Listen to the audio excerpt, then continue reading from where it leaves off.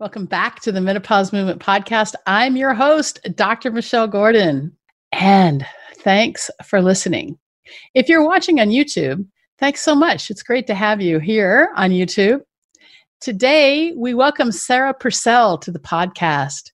Sara is a 61-year-old former investment banker turned Pilates and yoga teacher. She created a weightlifting program for osteoporosis called Bone Boot Camp.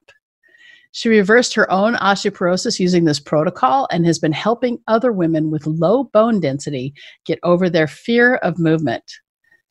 She works with clients in person in Florida and online via Zoom. She is the co-founder of Pause for Movement, an online workout program for peri- and postmenopausal women that focuses on core and pelvic floor. Her goal is to spread the word that aging does not have to mean core and pelvic floor dysfunction and aches and pains that keep coming back. You can grow stronger and healthier as you age. During the podcast, we discuss osteoporosis versus osteopenia, Wolff's Law, the importance of building muscle to build bone density versus bone quality, taking back our health and our responsibility in our health, mobility as a function of range of motion, alignment and posture, the shoulder as a pivotal joint in all things movement. Now, we also don't spend any time talking about the core and pelvic floor. And so if you're interested in that, make sure you go back and watch the podcast or listen to the podcast with Erica Zeal all about the core and pelvic floor. And also stay to the end to find out some simple movements to combat those niggling aches and pains we all tend to start having in menopause. At the end of the episode, make sure you visit drmichellegordon.com/podcasts, where you can find the show notes plus the links to the books and resources mentioned in the episode. And if you enjoy the episode, make sure you subscribe to the podcast so you're always the first to know when each episode is released. And you can subscribe on Apple Podcasts or wherever you get your podcasts. And thanks for all the 5-star reviews. If you haven't left a review yet, please take the time to review the podcast. This helps more women to find it and get the help they need during the disruption of menopause. No one should have to go it alone. And thanks so much for being a part of the menopause movement. Now, let's get to Sara Purcell.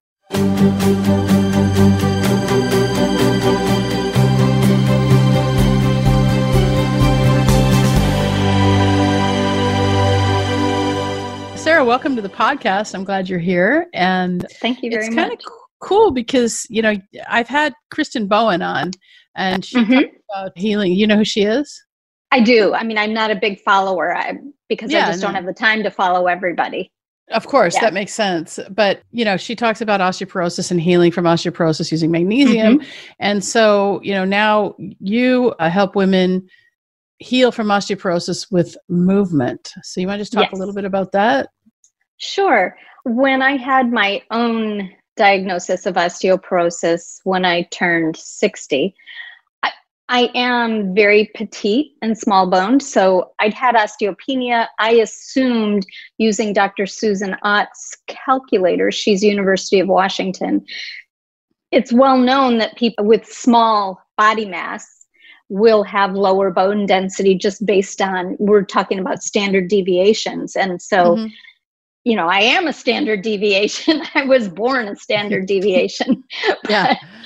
But in any event, just the label osteoporosis freaked me out.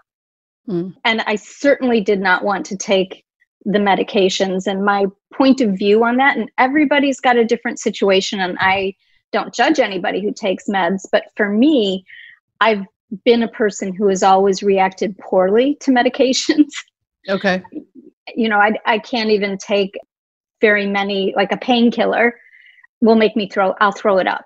So anyway, that being said, I knew that the side effects of the medications were not to my liking, as well as the fact that any drug that they tell you need a drug holiday, I'm like, Well, let's A just talk about drug that for one holiday. second. Yeah. I'm not an osteoporosis expert. I'm a Right. surgeon, so I know about the bisphosphonates, and I know that they can really wreak havoc on us. But let's just talk Yes. about osteoporosis for 1 second about Yes. what it is, right? Yeah. So basically, we're not getting the calcium we need, and so we start eating up our bones. Correct. Right? Essentially. Yeah. And it can, there can be a lot of things, and I'm not a nutritional expert. I bring in nutritional experts. What I do know and understand from everything I have researched and learned is that the first place, and I'm sure you talk to clients or customers, patients about this, is it starts in the gut.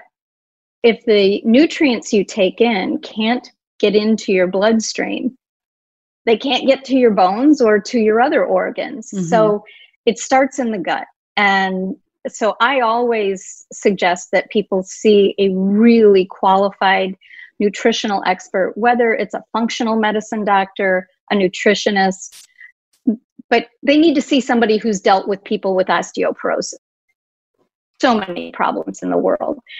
So I always suggest they start with nutrition. You can't, no amount of weightlifting in the world is going to help you if you don't have the bone building elements going into your body. So, and magnesium is a really, well, there are so many, but the ones that I focus on is calcium, of course, but there's a lot of controversy in the osteoporosis world about shouldn't you just get it from nutrition rather than supplements? Well, there is some controversy. There is controversy about this because one of the more recent studies in the last 5 or 6 years showed that exogenous calcium can cause atherosclerosis. So, so your heart suffers. What that means. So exogenous means taking it from outside, so not from a food source. And then atherosclerosis, of course, is like hardening of the arteries. And we have to go back and really, talk about, in order to talk about heart disease, we have to talk about the fact that, what has really been shown over the years to cause heart disease is not fat, but sugar. And all of that research was suppressed by the sugar industry. And then then on top of that, we have all of the studies that have to do with heart up until recently, and recently meaning the 2000s, being done on men. So we don't have a good body of research for women. Don't. And we do not. So the point I'm trying to make is that, if your doctor tells you to take exogenous calcium, that's fine. And there are some medications that require it. But at the same time, you want to make sure that you're monitoring your heart. Yeah. And there's ways to do that without something that's invasive, that there's like a special type of CT and that sort of thing. Yeah. Right. Actually, I just had one. I was doing some Alzheimer's prevention blood work. And so we just did a full workup and zero calcium deposits. So that's great. But there's a lot of ways to avoid calcium deposits. One of them is movement. So let's talk a bit about the movement that you do. Yeah. So when I had that diagnosis, I went and started researching. And we've known for a long time, based on Wolff's Law, that there's an adaptation process that goes on. Let's back up, because we're talking to everyone who doesn't know what that is. So what is Wolff's Law? Yeah. So Wolff's Law basically says that the body will adapt to load that's put upon it. And people initially started thinking just about muscle. And we know that in regards to just like a bodybuilder, weightlifting. So we can also now go deeper and look at the fact that when the muscle contracts around the bone, and I'm going to speak like a layperson here, not like a researcher, that if the muscle is contracting around the bone, yes, you're building muscle, but your bone is also receiving the message, I need to be stronger to manage this increased load. So it really encourages the building of bone. And we know there are two different things going on in the bone remodeling process. There's the breaking down of bone and there's the building of bone. And for women, we do know that in the 5 years after you technically have menopause, that's when you lose the most amount of bone. And I've searched for conclusion research. It's all just back up because you froze for a second. Yes. You've searched for sorry. Research on estrogen. I mean, because in these 5 years after menopause, that 1 year of no period, that's when the biggest decline happens. That's when it happened for me and most of my clients. That's when it happened there. And it's a totally different issue if you're talking about a 30-year-old with osteoporosis. And I'm really working with women my age and older, maybe in their 50s. I'm 61. Okay. So what we know is that this is a definite danger period. So there isn't conclusive enough evidence to say that going on hormone replacement therapy, you can't claim that you have research-based evidence that it's going to help you produce bone. The fact that I'm on a HRT, I don't really mention that very often because I don't want anybody to think I'm recommending it. I did read the book Estrogen Matters. I don't know if you have, and it influenced me. But in any event, that's beside the point. So what I do is I went to I just want to go back and just talk about the fact that, and one of the things I teach is that we're supposed to lose our hormones. That's natural. Right. Correct. And, yes, this whole thought of hormone balancing and that menopause is a medical condition, it just fuels the pharmaceutical industry. What I teach is that at the end of the day, menopause is a natural process. Yes. That a lot of cultures didn't even have, like the Chinese didn't have a name for it because it wasn't a big deal up until recently. And so for us to think that, and I think that the biggest thing is the fact that menopause is viewed in the Western world as a medical condition. It is not. So if that's your belief, we're going to start right there and say, what's a medical condition? A medical condition is something like osteoporosis. That's a medical condition. It's a medical condition from not having the right nutrients. It's a medical condition from not lifting enough, or using your body enough. And we are trained from, I don't know, I want to say from now, especially now, we're trained from birth to sit in front of a screen, to sit in front of a television, and we're not outside doing the work that we're supposed to do. And you think about, how we evolved, 10, 20,000, millions of years ago, we were out running. We would only eat, once a day of that, so there's a lot of adaptations that have happened with Western, with the industrial kind of revolution. And so I just want to, preface anything about long-term hormone replacement or anything like that with the fact that, we're supposed to lose our hormones. Right. True. And mine is a short-term solution to a problem, but it won't be a long-term solution for that very reason. So my solution that I looked for was an exercise solution. And I found really good research out of Australia. Griffith University, the Australian Bone Clinic, is something they created after doing the Lift More study. And the Lift More study was men and women, 2 separate studies. And looking at the female study, they were able to do heavy lifting under supervision with women who were postmenopausal, and they increased their bone density. Now, bone density is only one measure. There's a whole issue of our focus because of big pharma, our focus on bone density, whereas bone quality is a massive component of whether you're going to break a hip or not. And so let's talk about that for a second. Bone density versus bone quality. How do you measure that? Well, bone quality has been harder to measure. There are now some tools, and again, a CT is one of the best ways, and it's expensive, and insurance doesn't pay for it. So it doesn't happen that often. I haven't had it happen yet. I had my own impromptu bone quality test this year when I picked up tennis 2 years ago, and I went flying for a ball because I'm competitive, and I fell, racket in my hand. I fell on my right hip. No arm breaking the fall.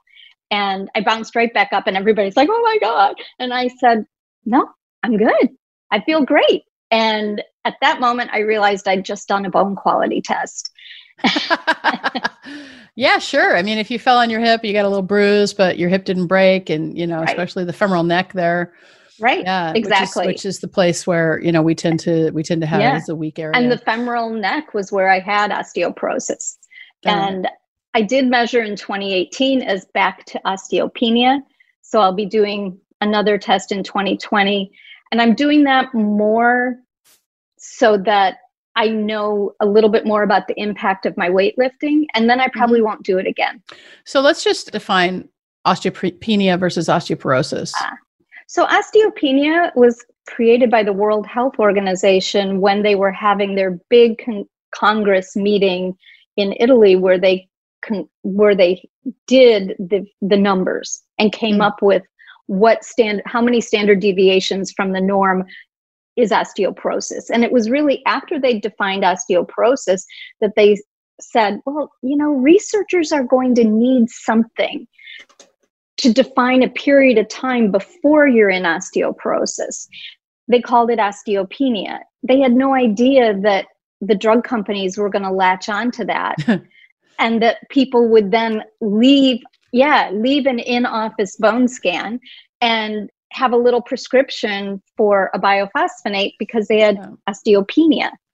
And it's not a disease. It is not a disease. It's just a stage. Yeah. And kind of like menopause. Correct. Just a phase in life. It's just a place. So it's just a stage, which can go either way, depending on what we do. So with that, what can we do? Yeah. So we can move more. And the very first thing I suggest is walking.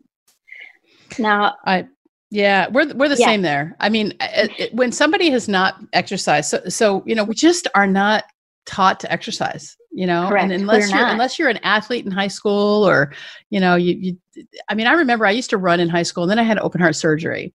And when I was 18, I had a congenital defect. And so, I took this class called Reading, Writing, and Running. It was great. I ran more than any other woman in the class. And then I had open heart surgery and I stopped running and I never picked it back up again. And I never really exercised until like Body for Life came out back in the 90s, right? And so I did that and I lost some weight and I was in my 30s and that was great. And then when I really wanted to, when I was perimenopausal, I didn't know I was, but I wanted to kind of get back control over my life after I'd started my surgical practice and things were kind of stable. I wanted to lose some weight. And so I said, well, let me do exactly what I was doing before. I'm going to lift some weights. I'm going to do some cardio. Couldn't shift the weight. Could not shift the weight at all. And, that's menopause. And so that's when I started like doing the research and it's like, what's going on? And why can't I shift the weight? And why do I feel like shit? That sort of thing. So we're not taught. So let me just loop back. So at the end of the day, when I have women who come into the program that I have, the first thing I tell them is just start walking and start with 5 minutes a day. Right. It's easy. Right. And then when they get into the membership, we have progressive exercises that get harder and harder, but we start easy, but every month they get harder because we want them to do a little bit more weightlifting and that sort of thing. Because we don't want osteoporosis. No, we don't. Yeah. And I love what you offer because it's what I think every perimenopausal woman should be doing. Yeah. Because it's like anything else. When's the best time to build bone? 20 years ago. But we don't have that luxury. So, but if the message can get out through people like you to reach women to get into some practices that will really help them so that bone breakdown doesn't go off and become so much higher than the bone building. And a way to work on increasing your bone building is load. And load can be gotten through walking. Now you add weight to your walking. I walk with a weighted vest. then you're having a little more impact. And that's particularly important for someone like me who's so tiny, that I need more weight because my walking doesn't afford my hip the kind of weight bearing that I really need. Well, there's an interesting thing about the hip. When you lose 5 pounds, right? When you're 5 pounds lighter, you're taking 15 pounds of weight off the hip. And so, if you're at your ideal weight and you're super petite, then to not have enough, weight, you're going to have a harder time building bone. Now, that's not an excuse to be overweight. That is just, but it is a fact. But at the end of the day, with somebody like me, I'm overweight and I'm working hard to lose weight and I run and all these things. And so it's really great because as the weight comes off, then my power goes up and my ability to, run goes up, with decreased effort. Right. And so, somebody like you who's already at ideal weight, then you want to add, right. So it really I need depends. To add weight. Yeah. But it it's depends just like anything else. Well, just like anything else. In menopause, right, there is no one size fits all answer. Right. Never. And the same thing in osteoporosis. And that's why, the doctors just want to write drugs because that's what we're taught. Listen, I'm a doctor. Right. I get it. We are taught to just, use our prescription pad because at the end of the day, we're in America. Are you in America? Yeah. You're in America, right? Florida. Yeah. Okay. So, in America, we live for corporations. We don't live for the human. We live for corporations. That's Correct. just, it's all about, profit. And so in our medical schools, we intentionally don't teach doctors business and we don't teach doctors anything but how to kind of manage a chronic disease. Correct. And that's on purpose. That's all by design. Yeah. That's kind of like, wouldn't it be lovely if Medicare paid for a weightlifting program rather than a bone drug? Wouldn't it be great? But nonetheless, and that's when the bone drugs That's disease prevention, though. Remember, that's disease prevention. And when it comes to disease prevention, that doesn't give anybody any profit. Right. So we have to take back, we have to take ownership. Message here is we've got to take ownership of our health, and we've got to take back control from big pharma and the medical, whatever the medical industrial complex is now. Yes. It's our responsibility to take that totally back. Is. It's so important. I agree with you. It is vitally important. So I looked at the Lift More protocol. I did look at a couple of other gentle weightlifting programs, and I'm a certified teacher in Buff Bones, which is a Pilates-based movement. And it's pretty much about getting active again safely and little 2-pound weights. And you can do a lot with that. And there have been studies on wheelchair-bound people increasing wrist bone density with little weight programs. So there's always something you can do. You can be 80 and help yourself. You can take charge. And no, not everybody can lift heavy, but you can start. There is bone remodeling happening, and you can start with 2-pound weights. So if you look at the Lift More protocol, you get an idea of all of the key bone building sites to protect yourself, and then what exercises load those bones. And with an exercise history, I actually added on for the wrist, I added on some rotator cuff movements. But when you're keeping a fixed wrist with a weight in your hand, you're creating that isometric contraction that actually does help. That's great. Well, remember when you're doing something for the rotator cuff, if you're doing over 5 pounds, you're recruiting the shoulder muscles. So you only want to do 5 pounds or less to make sure that you're doing the rotator, the sits muscles. Right. And what I show is 2-pound weights for those rotator wrist builders. That's cool. I suggest I start them with the functional movement of a hip hinge, for instance. A deadlift is one of the best all-body things any woman can do. And anything for the posterior chain, right? Oh my gosh, deadlifts and kettlebell swings. Yes. So I just started teaching some kettlebell swings. I like people to be really good at their deadlift before they try a kettlebell swing. So many of us have this, particularly well, I wouldn't say particularly females. So many of us have this chronic, awesome, efficient body cheat where we use our low back for lack of mobility elsewhere. And that can so often happen in deadlifts and kettlebell swings where your hamstrings, the posterior chain of your legs, are so tight that your low back will create the space for you to get down to the kettlebell on the ground.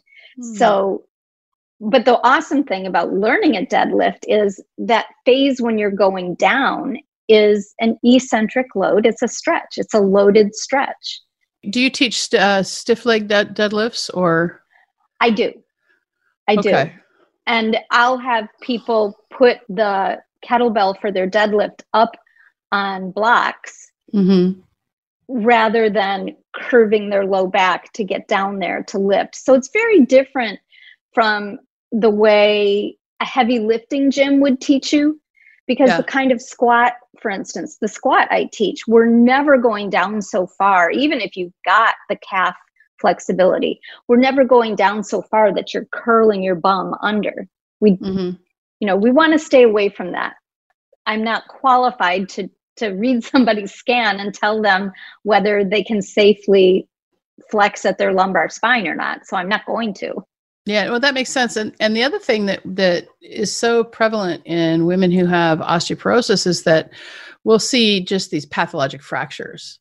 Happen just from so what a pathologic fracture is where something will break and you'll all of a sudden start having pain and you don't know why. And it's just from the load of your body. And so we see that in the spine a lot, and that happens in women with osteoporosis. And so the whole idea is that we want to make sure that doesn't happen to you. And the way to do that is to get out and start walking. That's the first thing that you can do to help yourself. Long before weightlifting. I mean, weightlifting is not the place you go if you've had spinal fractures. Right. Yeah. You start with just movement. Yes. Yeah. Yes. So when it comes to one of the things that you mention in your website is you talk about, niggling aches and pains that happen to you. And so can you just speak a little bit about how to manage these niggling aches and pains that one of the things that women complain about with menopause is one of the biggest ones is I've got a lot of joint pain. All of a sudden it's coming on, and there's the lack of sleep and there's the brain fog and there's all these things. Oh my God, yes. But we have this issue with these niggling aches and pains that we never had before. And so how do you manage that? So a lot of the work I do outside of the weightlifting really has to do, I don't even like the word flexibility anymore. I really like the word mobility. Okay. And a lot of times our aches and pains come because we've become more and more immobile. You think about women and shoulder issues. So women are the biggest ones for frozen shoulder. And one of the things that I like to work with people on is let's meet your body at its edge and let's start working on finding a bigger range of motion. And when you start to own all of your ranges of motion, and that's what I call it and a number of other people call it, is owning your ranges of motion. If you can have strength in all your ranges of motion, you're less likely to have aches and pains because your muscles are not only going to elongate and contract, they're going to do it without relying on all the tendons and the joints. And so a place I start, even my weightlifting, I start with breathing and alignment. Okay. And I will use the word posture, and that's really because my clients are used to that word. Posture is really how you look. Alignment is how you create a path of weight through your bones using gravity. And so what I really practice is alignment, but they like the word posture, so I'll use it. Sure. Okay. But it's really posture tends to me, it tends to like be associated with chiropractic for some reason. Yeah. I always think chiropractic when I think of posture. Yeah. And I'm just going to turn sideways for you for a second. When Yeah. I think about kyphosis, which happens Mm-hmm. just from texting and typing and all of that, but it's also So wait, let's back up. Kyphosis. Kyphosis is yeah, when the spine is bent round. like Mhm. this.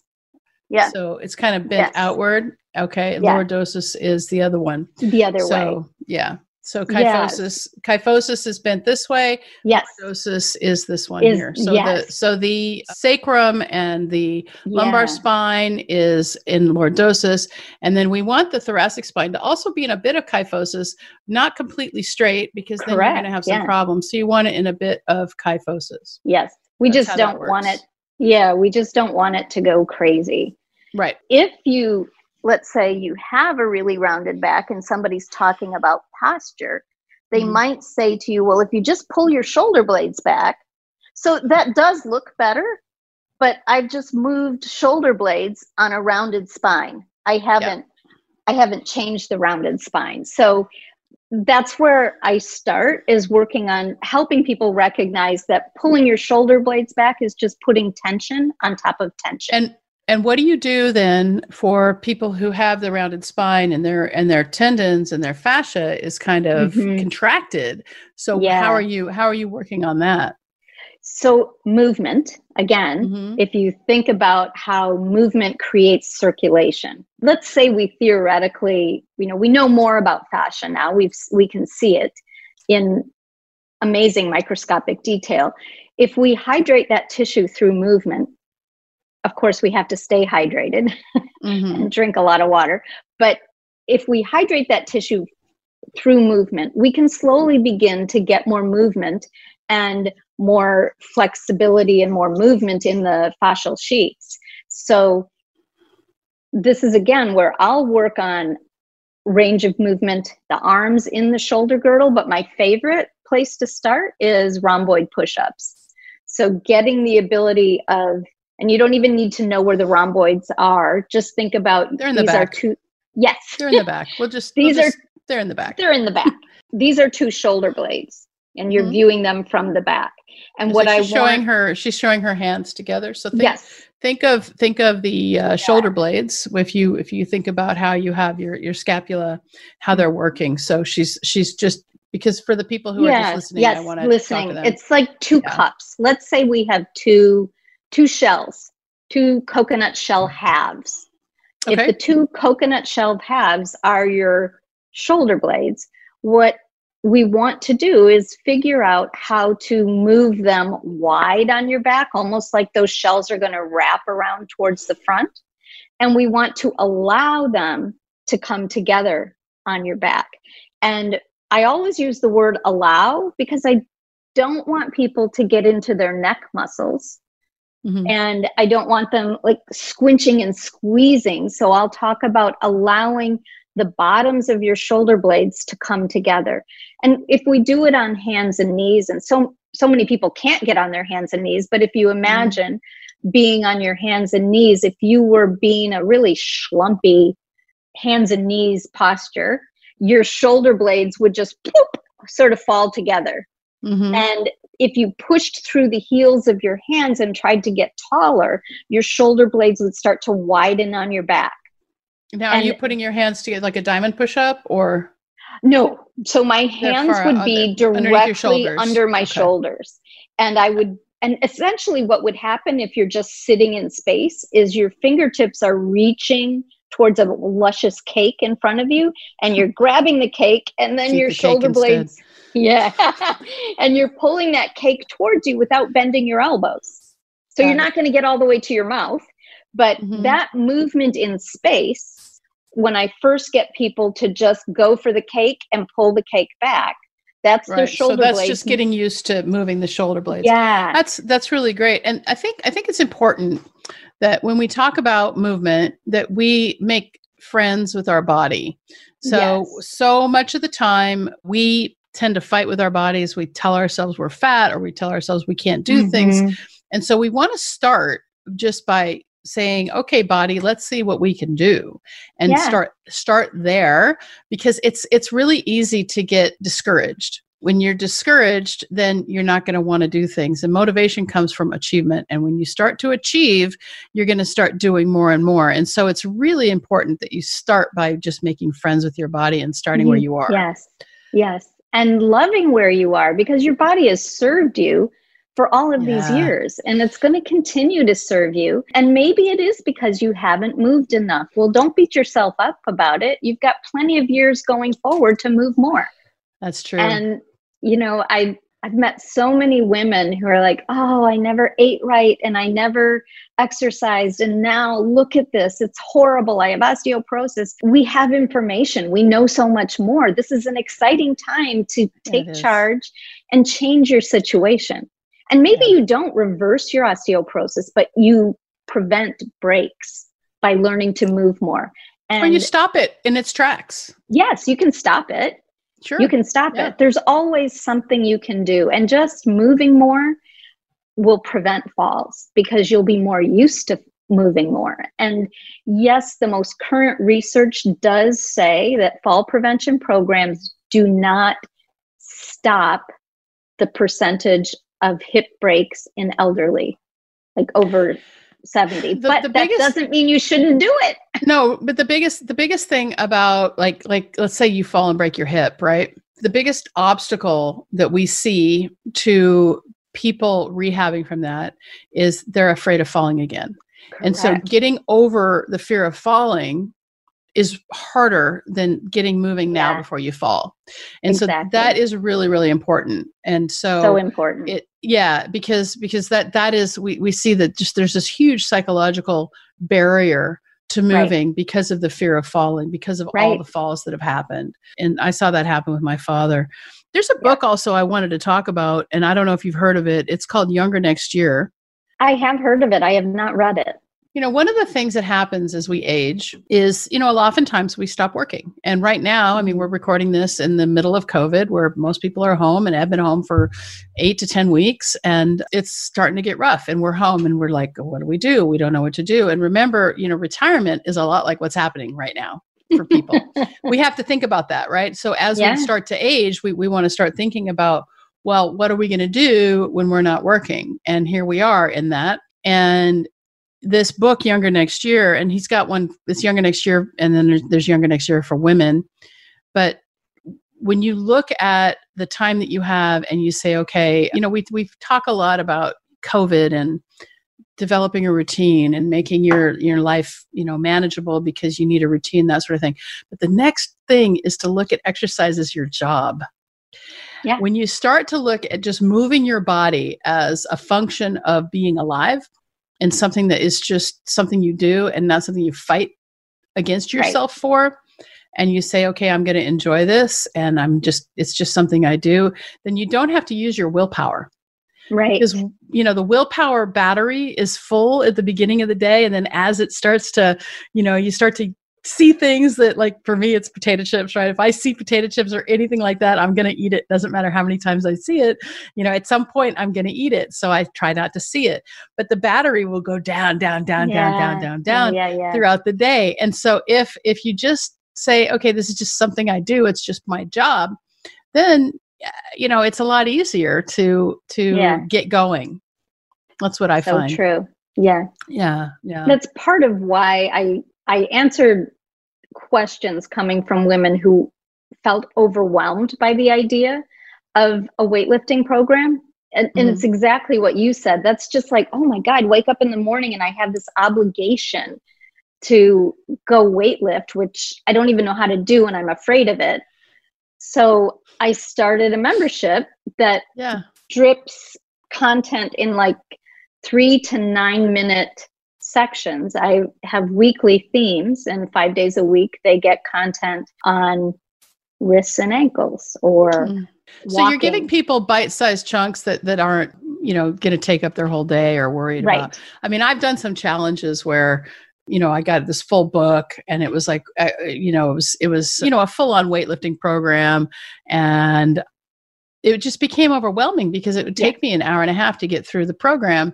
Right. And then like the cardio day was like 200 burpees. And I was like, okay, how long is it going to take me to do 200 burpees, you know, when I'm not doing burpees every day? And so that was that was really, and so I found that if you're dedicated, you can actually get really good results when you eat the right way and you move the right way.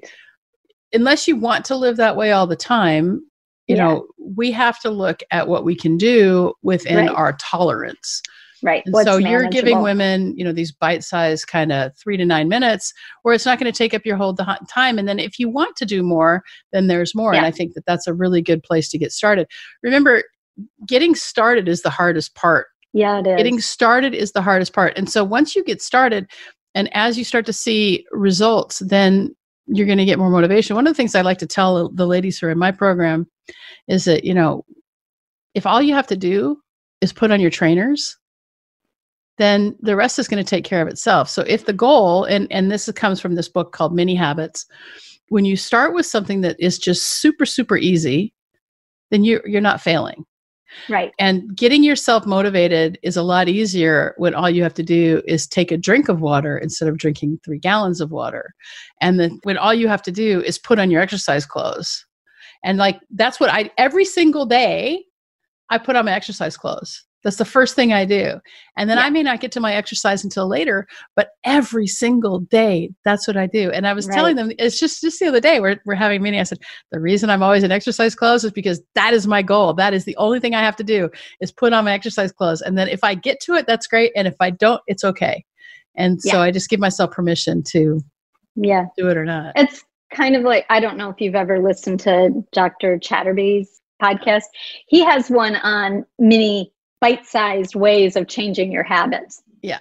And he basically says, you know, what could you also do when you're brushing your teeth? That kind of thing. Yeah. And it's funny when he said that, I was like, oh my gosh, I actually roll a ball under my foot while I'm brushing my teeth. Now I do that because I had bunions and I'm trying to keep them, you know, that's the bad years of wearing high heels. Yeah, I didn't ever get into high heels. Oh my God, you're but so lucky. I had bad plantar fasciitis. When I first started running.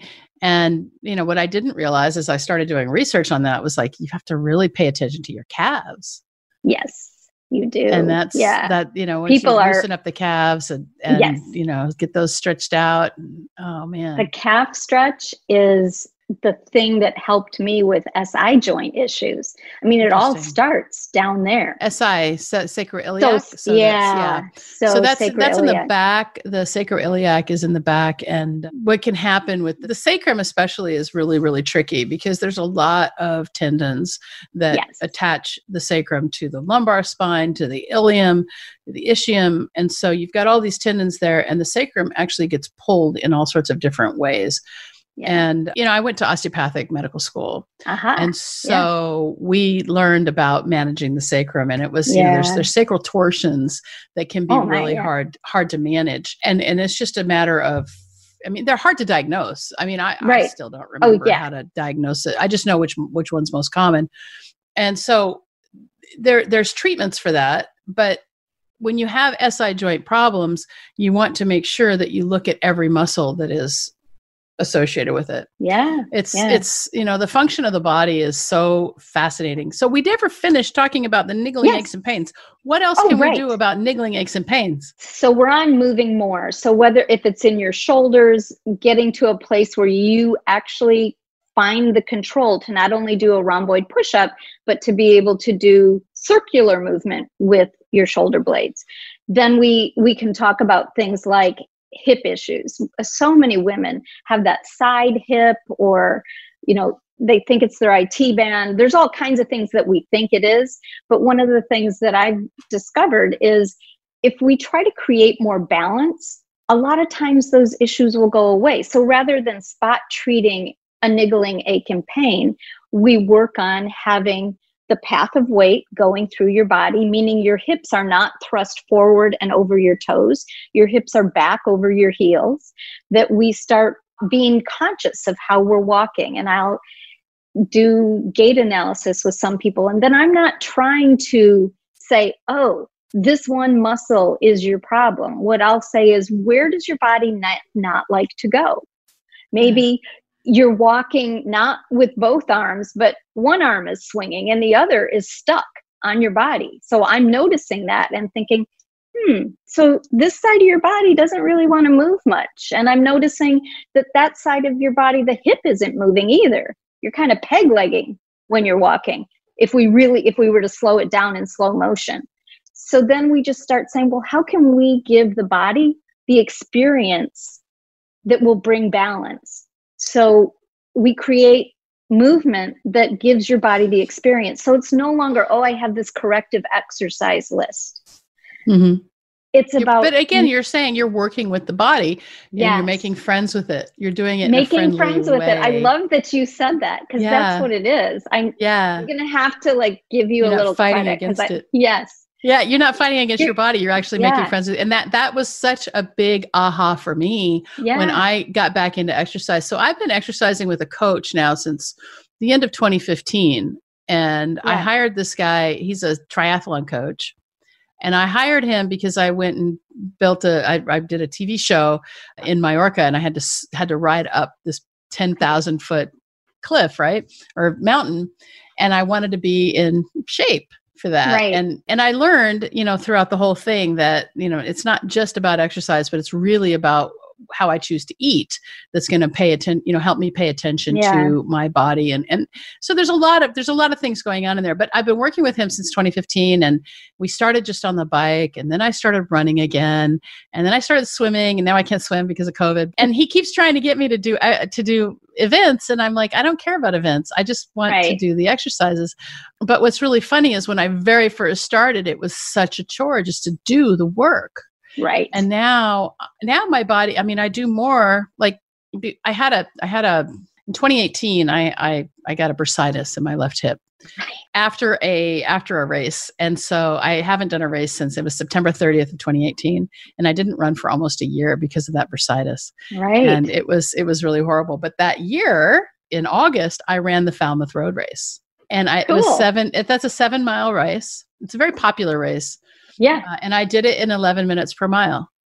Wow. Which I couldn't do that. I don't. And I had been training. We had that was the summer we had 3 cruises that summer, and I didn't drink at all. And I was up on the top of the ship running on the track every morning, just, at like 6:00, and it was like 85% humidity, just, trying to keep things so I could do this race. And that was such a great accomplishment for me. And that's when I really realized that I can do more with this body now. I'm 55 now. I was 53 then, than I could when I was 18. Oh, yeah. I am so much stronger. I am so much stronger. And just a funny side note, a few days ago, when I joined this tennis league, I didn't really know how to play.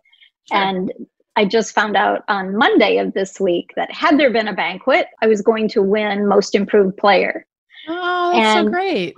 I do say, well, I started at 0. So there's a lot of room for improvement, but it's because I'm stronger that I could do that. I never could have done that. It's not just that, though.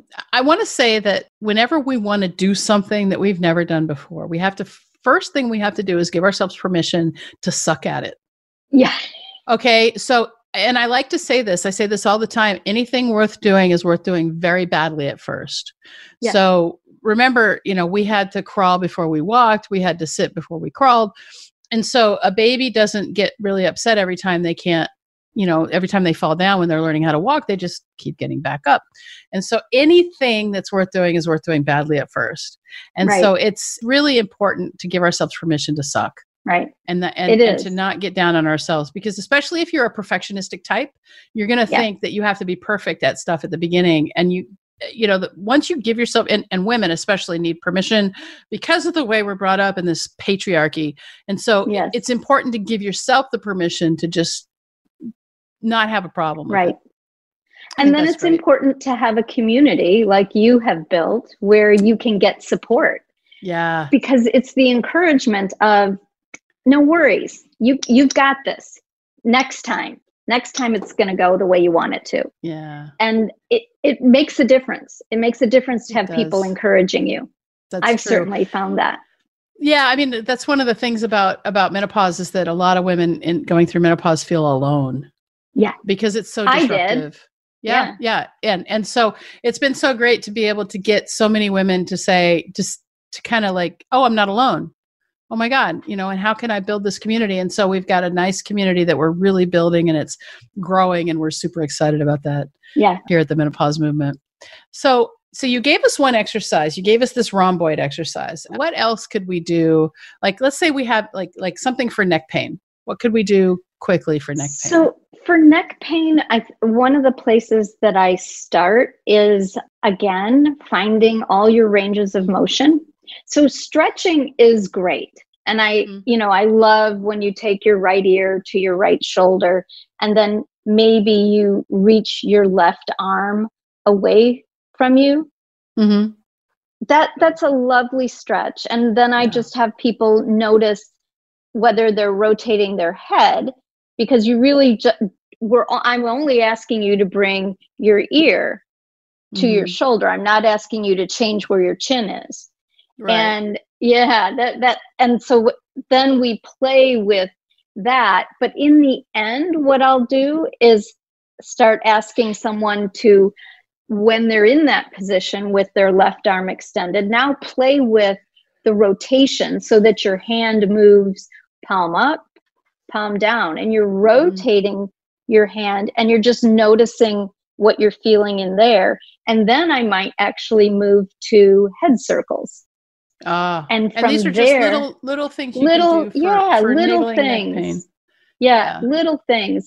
But then the funny thing is, even for neck pain, I'll then move them into the rhomboid push-ups, because so often we're creating tension, jaw, neck, upper back, because we don't have stability or range of motion in our shoulders. Yeah. So so often, if it's happening rib cage and above, I'm going to end up working on your shoulders. That's great. It's just where it is. It's been great talking to you. Where can people find you? They can find me at sarapurcellmovement.com. Sara Purcell Movement, SARAHPURCELL Movement, MOVEMENT.com. And you work with people one-on-one and also on Zoom to fix their movement issues. I've worked on Zoom for a long time, so I'm me very too. comfortable. But now it's busy. Now it's really busy. Yeah, what I really liked about something you put on your website was that we help you get through the tech, and that's something women in this age group tend to have a problem with tech, unless they don't. Yeah. So, but I think that's really great, because there's a lot of tech fear, and tech is not that hard. It's just practice. You just have to give yourself permission to do it badly. Yes, like as you said. Yeah. Yeah. Well, thanks so much for being a part of the Menopause Movement today. Now, if you have questions about the topics covered in this or any other podcast, I invite you to open a conversation with me via email at info@menopausemovement.com or on Facebook Messenger through my Facebook page at Dr. Michelle Gordon. That's DrMichellEllegordon. I also want to invite you to join in our next beta group. Here at the Menopause Movement, we are always trying out new methods of teaching and the best ways to get on top of your menopause symptoms. We regularly run beta test groups where we create a learning experience valued at $2,000, but at no cost to you, in exchange for feedback and testimonials. To get notified of our next beta group, simply sign up at beta.menopausemovement.com. And thanks so much for being a part of the Menopause Movement. I appreciate you.